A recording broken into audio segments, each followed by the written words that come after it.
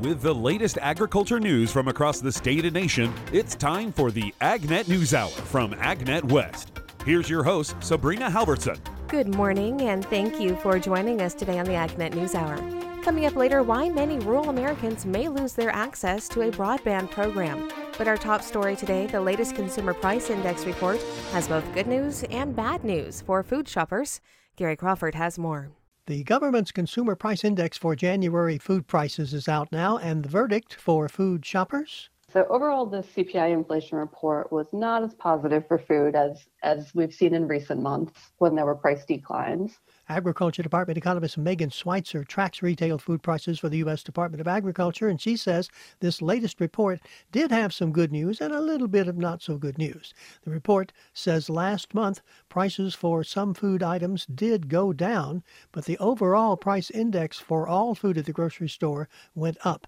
Megan says that food prices generally take a dip in December, which they did, and that did happen, paving the way for an increase in January. It is common for prices across the economy and also for food to increase in January. So we saw prices for food at home increase by 0.7% this month. But last January in 2023, we also saw food at home prices increase by 0.8%. So a very similar amount. Megan does say this January's increase was a little higher than had been expected. Now, Megan tracks prices for grocery store food, so-called food at home, and also food bought from restaurants and such. Here's what happened with those last month. Well, food at home prices increased by 0.7% in January, and they were 1.2% higher than January of 2023. Food away from home prices rose by 0.5% in January and were 5.1% higher than this time last year. But the really good news in all of those numbers there is that grocery store food prices are only a little over 1% higher than they were January 1 year ago. Now think back a couple of years when the food price inflation rate was well over 11%. So things are improving, and prices last month did come down for a few selected food categories. So from December to January, prices declined for meats and for fish, but increased for all other categories. Some of those foods went up significantly. We did see relatively large increases for a few categories. Fresh vegetables increased in price by 2.9%. Non-alcoholic beverages increased by 2.2%, and eggs increased by 1.8%. Now, she's talking about price hikes for those products that happened in January, but there are products that we are actually paying less for now than we did a year ago, such as eggs, dairy products, fresh vegetables, and pork. Now, it may sound far-fetched, but Megan says there's a chance food prices overall in 2024 could average less than the year before. Last time that happened was in 2017, so a rare occurrence, but it's not unprecedented. That's right, and would be very welcome indeed. Gary Crawford for the U.S. Department of Agriculture. Some experts say that by following the best available science, policymakers can ensure farmers and biofuel producers can continue leading the transition to clean energy. Chad Smith reports.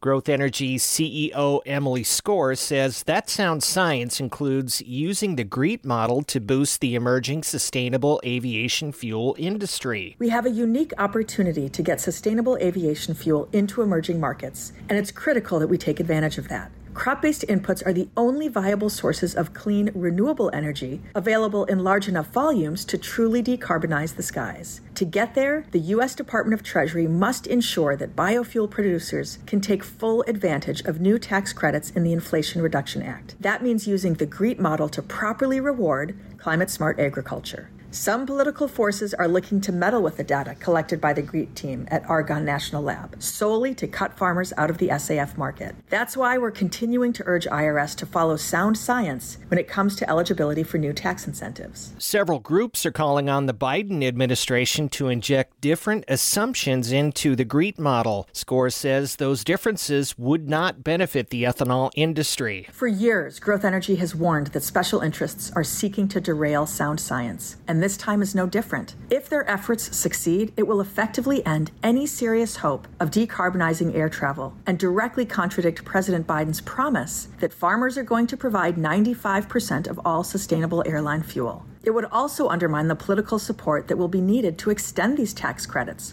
for a longer-term climate impact. The Biden administration has laid out an SAF grand challenge that can only succeed if America's farmers and biofuel producers can also succeed. That requires policies based on the most accurate models of ethanol's climate benefits and incentives that reward investments in proven techniques like cover cropping and no-till farming. She talks about the right solution. U.S. ethanol is a sustainable fuel, and the most updated science continues to show that bioethanol delivers a nearly 50% carbon reduction compared to gasoline. And we're using the same number of corn acres that farmers have used over the last century. We need policymakers to support investments to further reduce the carbon intensity of American-made ethanol. That's why it's critical that this administration protect the scientific integrity of the GREET model from political meddling. Again, that's Growth Energy CEO Emily Score. Chad Smith reporting. In today's National Spotlight, producers are seeing a better outlook for hog profitability. David Geiger has this report.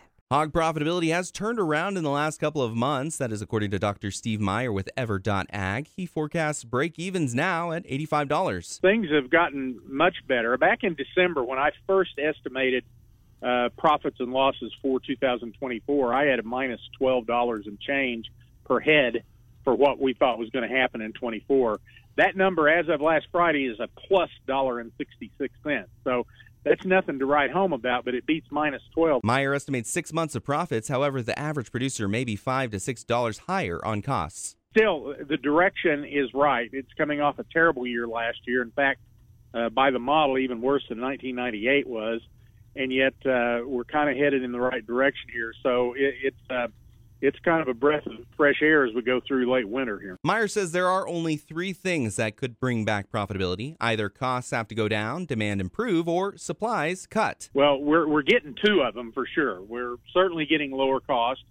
And as you look at the USDA's Ag Outlook for them last week and the acreages they've got in and the yields they've got in and the carryouts, I mean, 350 million bushels of beans and 2.5 billion bushels of corn. I mean, we're going to get some break on cost here, probably even more than we've seen. Meyer says demand may get better and exports have been great. Global Agri-Trends, USMEF, think we're going to be up another 4 to 5% this year. The Mexican peso is strong, and that's our number one trade customer.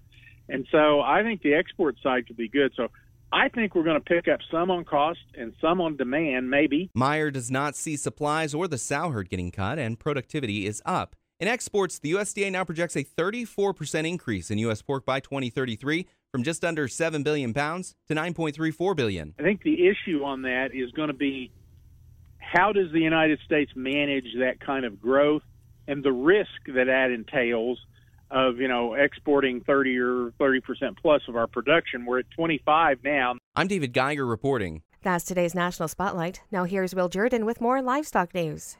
In today's livestock news, highly pathogenic avian influenza is no joke, and it seems like it may be around for a while. Across the country, infected flocks have been depopulated to prevent disease transmission, a considerable economic hit to each producer impacted. For the latest information concerning HPAI, its impact on poultry flocks, and prevention and mitigation efforts, USDA's Rod Bain has more. When it comes to the current status of highly pathogenic avian influenza in our nation, the Agriculture Department's chief veterinarian recently offered a one-word response to state directors and commissioners of agriculture. Still. As in still around, according to Dr. Rosemary Sifford. This current outbreak of high-path AI actually began almost 2 years ago, and as of January of this year, was credited for the slaughter of nearly 82 million birds, mostly egg-laying poultry, in 47 states. I think we've seen our surges and we've seen the troughs over the last couple of years. In the October, November, early December timeframe, we saw another surge. We are still very consistently seeing that the surges are associated mostly with direct introductions from wild birds, and it's when you have wild birds in your neighborhood. Yet a silver lining can be found, thanks in part to improved biosecurity efforts of bird owners. We are still seeing very low rates of farm-to-farm transmission, lateral spread. Because of the long-term nature of this current high-path avian influenza outbreak, we do have to really keep our watch up. I think in some cases we're seeing a little bit of fatigue, and we're all tired of this now. But it's really, really important that we keep the message up that biosecurity is still supremely important, particularly if there are wild birds in your neighborhood. The chief veterinarian Period adds USDA and its Animal and Plant Health Inspection Service continues to review, evaluate, and adjust its response to HPAI cases as they are detected. We continue to look at our stamping out policy as a whole and whether that's still the most effective policy for us to consider. At this time, that definitely is where we believe that we are. In terms of what the rest of 2024 might look like regarding the trends towards a continued high-path AI outbreak, we are still seeing detections in the wild birds. While the numbers are lower, they're still there. And so I would expect that as long as the migration comes back, at this point it seems like they're going to be carrying the virus. So I think we should be prepared for that as we move into the spring. There's a lot of work going on around what's going on with this virus and how is it persisting in the wild birds. Hopefully we'll learn more from that work and be able to use that to inform our procedures. I'm Rod Bain reporting for the U.S. Department of Agriculture in Washington, D.C. In other livestock news, the American Sheep Industry Association reports that Michigan State University plans to host a virtual workshop on Saturday, March the 2nd, addressing a variety of topics for the small to intermediate-sized sheep and or goat farm. The topics often have greater interest to all producers. This series aims to inform and educate participants on health, nutrition, facilities, marketing, food safety, product quality, including milk, meat, and fiber, and more, to help producers improve their management and marketing abilities. Those interested in starting or expanding their operation, refining their farm goals, understanding their options, and or improving their management will find the value in attending this workshop. The MSU Small Ruminant Extension Team plus invited guest speakers will be presenting and available for questions. Registration is required for this free event and closes on March 1st. Those who register will be sent an email prior to the event with Zoom link, as well as given access to recordings of all sessions soon after the event. If you have any questions, please feel free to contact event manager Mike Metzger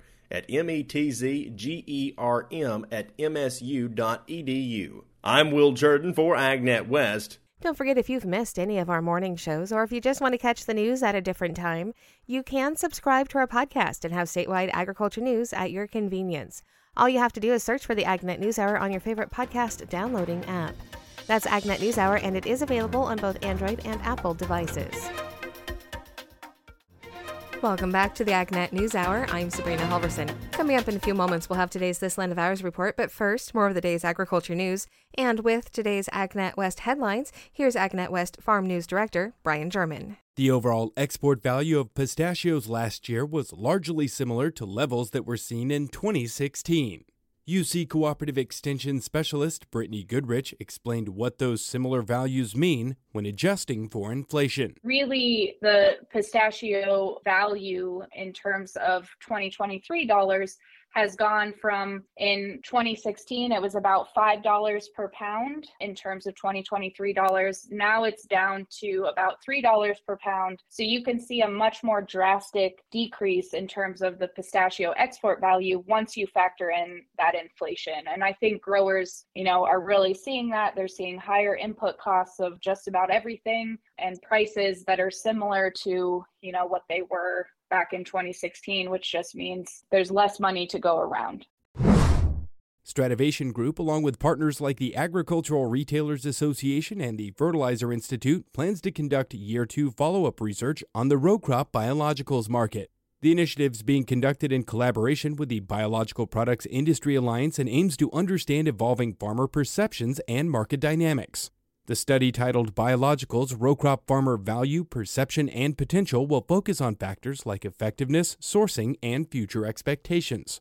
The research seeks to provide detailed insights to biological companies aiding in strategic decision-making and farmer-focused strategies. Emphasizing the need for detailed insights, the study invites sponsorship from interested parties to gain access to findings and contribute to informed plans. The initiative underscores the importance of biologicals in enhancing agricultural sustainability and informs policymakers about regulatory considerations.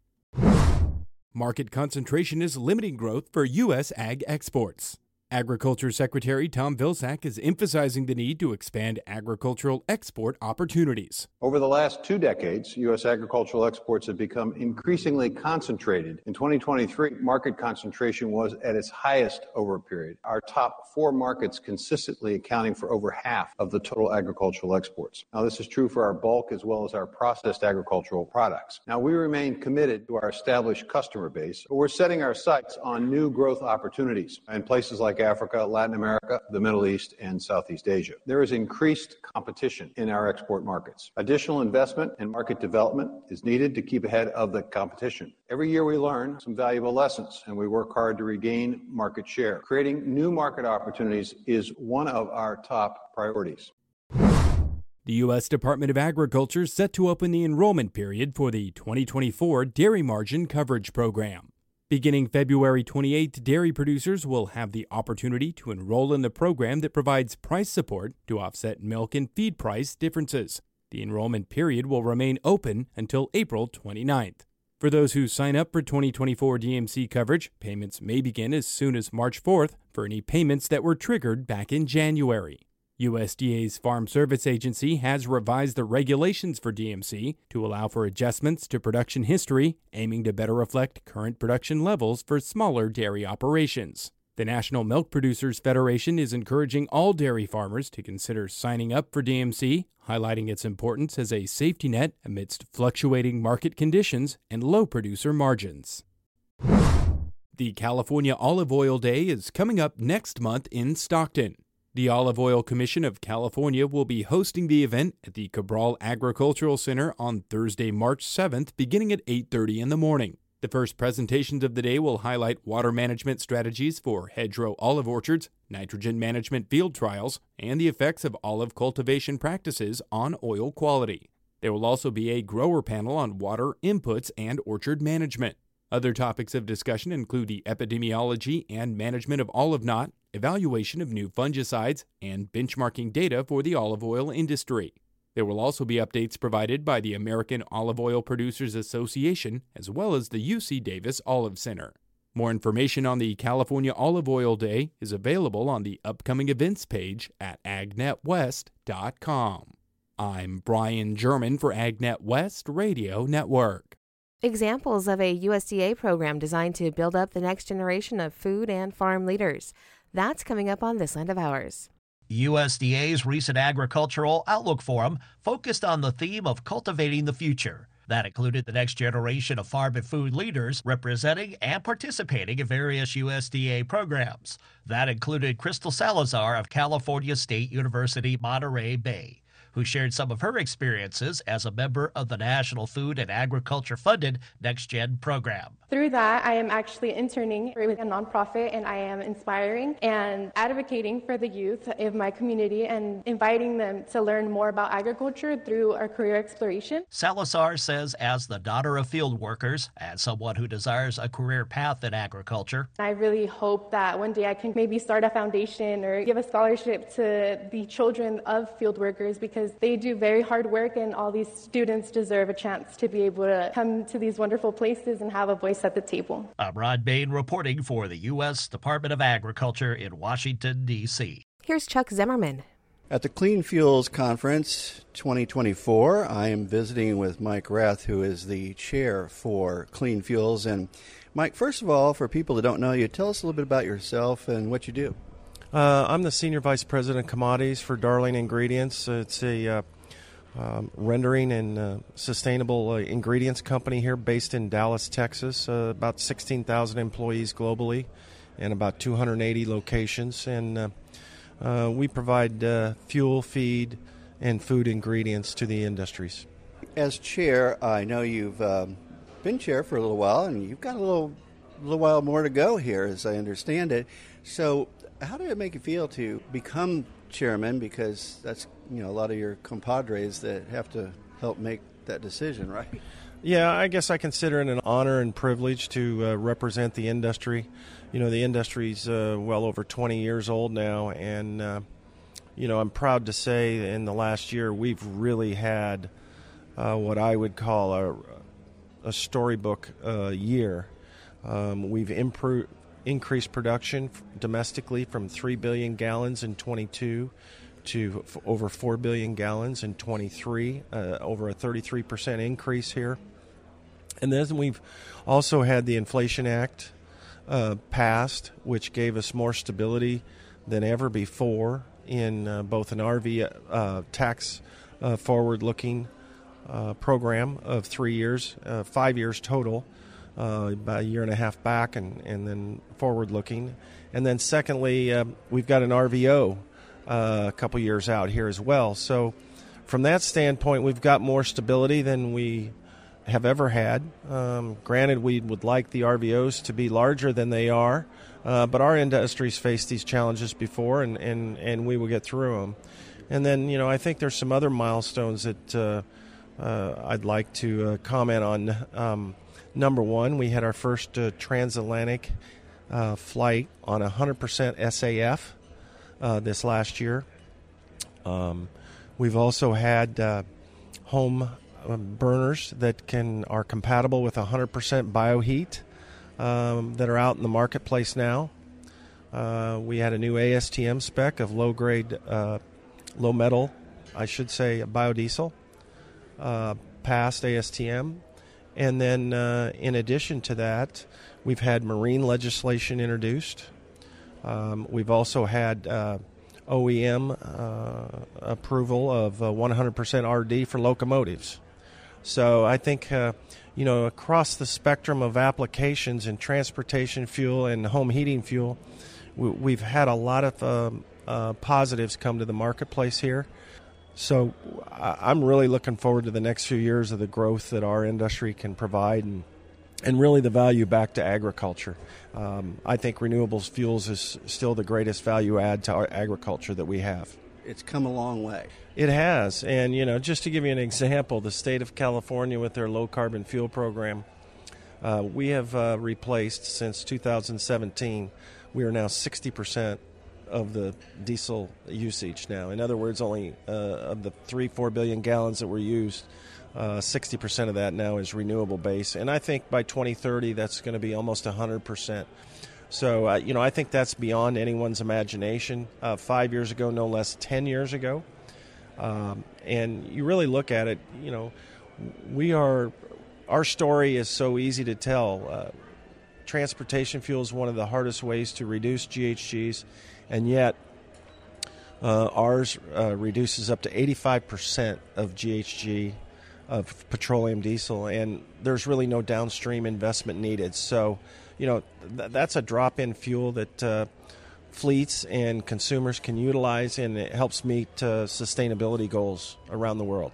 Organizationally, you've got a great team, especially they're working there in D.C., and like you said, you had some really good wins this last year, and that took a lot of persistence and education because we had a lot of relatively new politicians that knew nothing about this. You're exactly right. I think that goes to the heartbeat of America, and our loyalty of the Midwest congressmen that we have known and educated over the years, along with some of them on the coast as well. I'd be remiss in not mentioning, too, that we had several wins at the state level of getting various mandates or LCFS programs passed. And so, Clean Fuels, Donnell's program team from an OEM, ASTM, state and federal level have just done an incredible job, and I couldn't be more proud to be associated with them. What are some of the key issues as you continue to move forward? We've got our RVO and our tax package here, so we're going to have to see what the new administration is and what their guidance is going to be here. But at the end of the day, I think administrations come, administrations go, and so does Congress. But at the end of the day, consumers are concerned about the environment and reducing GHG. And we've got a domestic fuel that supports agriculture and is really an economic driver to the U.S. in all the investments.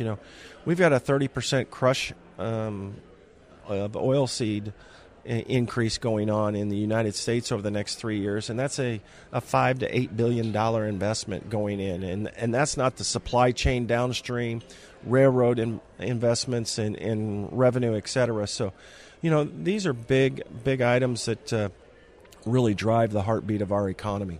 It's been a great conference. I know our numbers are up from last year when we were in Tampa as the first clean fuels name for the conference. And what I've seen here, it seems like we have a lot more folks from other countries that are here going to this conference. It has become an international conference, and it's also, downstream and upstream, all the way from the seed companies, biogenetics, to the fuel distributors, to railroads, to airline companies are attending now. So, you'll hear me talk in my speech later that where are we going to have this in 30 years? It's going to be a big place, number one. And number two, I think, it's important to look back. Let's just go back 50 years. We were looking at population growth. We were going to double from 4 billion to 8 billion, which we have. And yet we feed those. We've doubled the population, and we feed them today more efficiently than we did. Same amount of acres, less water, less fertilizer. And, oh, by the way, we support renewable fuels programs in both ethanol and renewable and bio-based diesel. So, you go forward and look, everyone thinks we got constraints. I don't think we have constraints. You just got to look at the past and look at what agriculture does. And we always meet and exceed expectations when the challenge is there. Yes. Well, you've done a great job over the years. I look forward to hopefully being a part in years to come. So thank you very much, Mike, for visiting with me here. We are at the Clean Fuels Conference in Fort Worth, Texas. I'm Chuck Zimmerman reporting. Thank you, Chuck. This is the AgNet News Hour. I'm Sabrina Halvorson, and we will be back in just a moment with more agriculture news. Welcome back to the AgNet News Hour. Cindy Zimmerman has today's featured interview. I'm Scott Richmond, Chief Economist for the Renewable Fuels Association. Well, Scott, we're here at the National Ethanol Conference, and one of the things that was released today by RFA is the latest economic impact study for ethanol. What are some of the findings of this study? Well, the news is good again. 2023 was actually a really good year for the industry. It was probably the best year in terms of profitability since around 2014. And reasons for that were good domestic demand. We had a little bit higher gasoline usage, more sales of E15 last year, growing sales, and actually the third strongest export market we've ever had. So all that led to a very good year in terms of economic impact, $50 billion to GDP, about $30 billion in earnings and income that went to people, and a lot of that in rural America, and then about 400,000 jobs in total supported. It was actually as good as the year was for the industry. It was down just a smidge from 2022 in terms of the economic impact because commodity prices were a little bit lower. So a lot of the impact that the industry has is in the agriculture sector. So that was down just a little bit because of commodity prices. But again, overall, just a very strong year. Well, I mean, it's important, as you point out, that it's not just for the ethanol industry, it's for everyone. Everyone benefits, kind of like a rising tide lifts all boats, right? Especially for the rural areas, as you pointed out. Absolutely. So if you spend time in rural America, in towns that have ethanol plants, there's 200 ethanol plants, most of them located around the Midwest, and it's been really good for the local economies, and specifically very good for corn producers that have had an extra outlet that takes up about 40% of the crop. So we have at this point then recovered from the COVID year? Very, very close to it. Consumption's not quite, and production aren't quite at their peaks, but they've gotten pretty close. So the demand situation, both domestically and internationally, was pretty strong last year. Hopefully, we'll get national E15 this year, and that'll continue. Well, last week, the USDA released their latest Census of Agriculture 2022. It showed, as it shows every time, a decrease in the number of farmers and a decrease in the amount of farmland. You did a little blog post on that. It talked a little bit about how that decrease in farmland is we're still as productive as ever as far as corn production is concerned, right? Yeah, and actually, if you look back, going back about 15, 20 years, the productivity is really what's driven the increase in the amount of feedstock available to the ethanol industry. About 3/4 of the increase in feedstock availability has come from higher yields. Only about 1/4 of it has come through increased acreage. So it's really the productivity of farmers, the technology that's gone into seed, all those sorts of things that have enabled this tremendous growth in the ethanol industry without having a large impact on farmland. And really, this goes against what some people say is that we're increasing the amount of land use to make ethanol, right? Yeah, and there is a tremendous focus, especially right now with the debate over sustainable aviation fuel and the life cycle analysis related to that. There's a lot of focus on what's called land use change. And if you actually look at the numbers, the amount of cropland in the United States has been going down consistently. This is about a 50-year pattern. And a lot of that is from urbanization. And if you look at what's happened just over the 5 years, the last census that was ag census that was released last week was for 2022. If you look at what happened just between 2017 and 2022, we lost more than 10 million additional acres of cropland, about 4% of the total cropland base. And that's not a positive development. We want to keep land in agriculture, keep land farming. So it's there are people that talk a lot about land use change. Unfortunately, the truth is that we're losing cropland.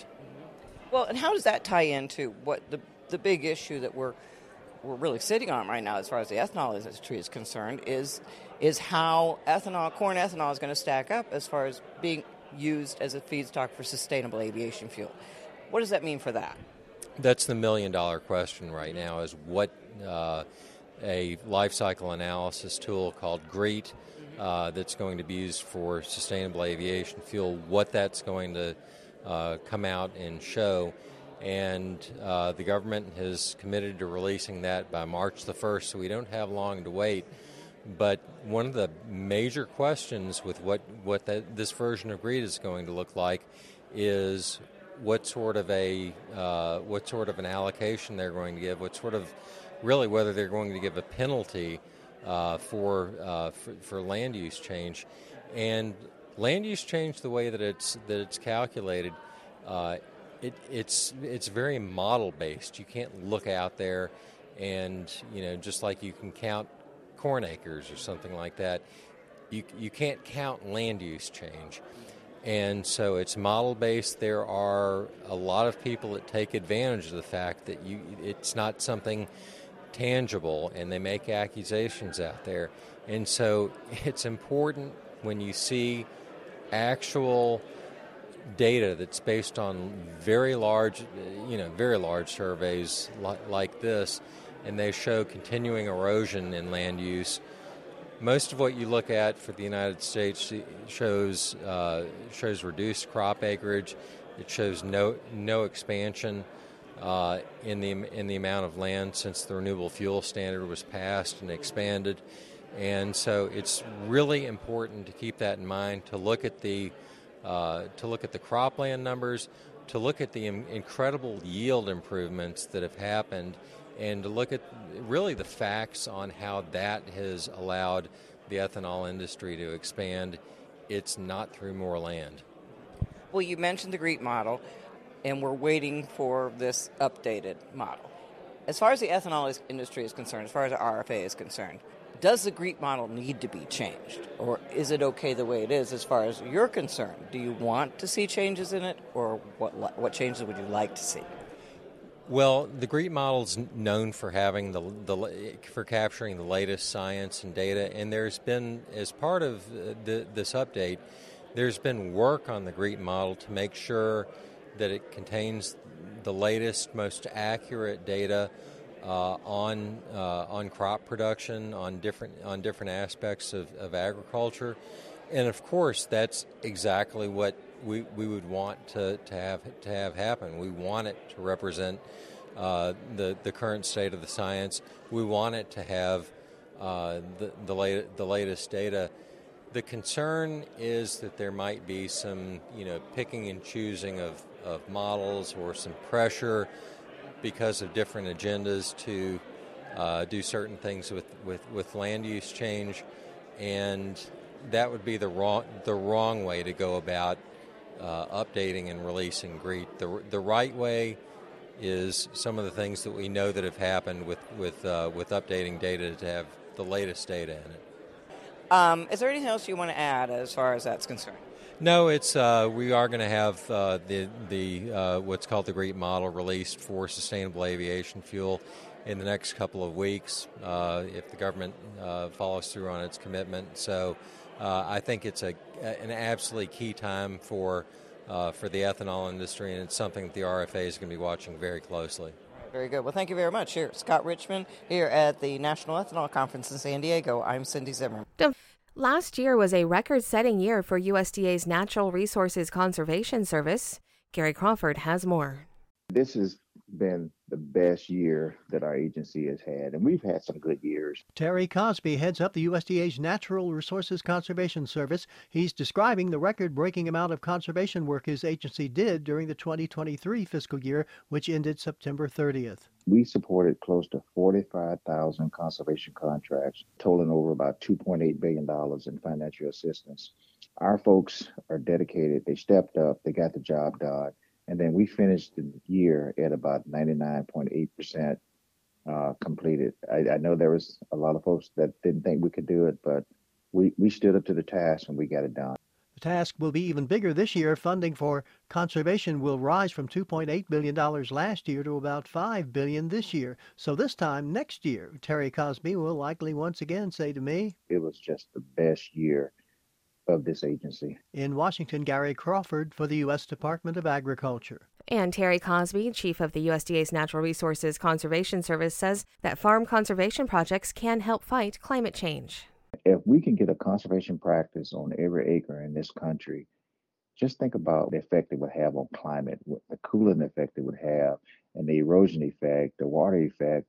We see all of these disasters that are happening around the country right now, from wildfires to drought to hurricanes, and it is because that this climate is changing, and that we have the resources now to help with the climate change situation. That's today's top agriculture news. I'm Sabrina Halvorson. Thank you for sharing your morning with us. To get more information on the topics you heard today, visit AgNet West online at agnetwest.com. You can also stay connected by following us on our social media at AgNet West on Facebook, Instagram, and Twitter. You can also find our broadcast team of Brian German and Sabrina Halvorson on Facebook and Twitter. Thank you for listening to the AgNet News Hour from AgNet West. AgNet West Radio Network, your primary choice for agriculture news.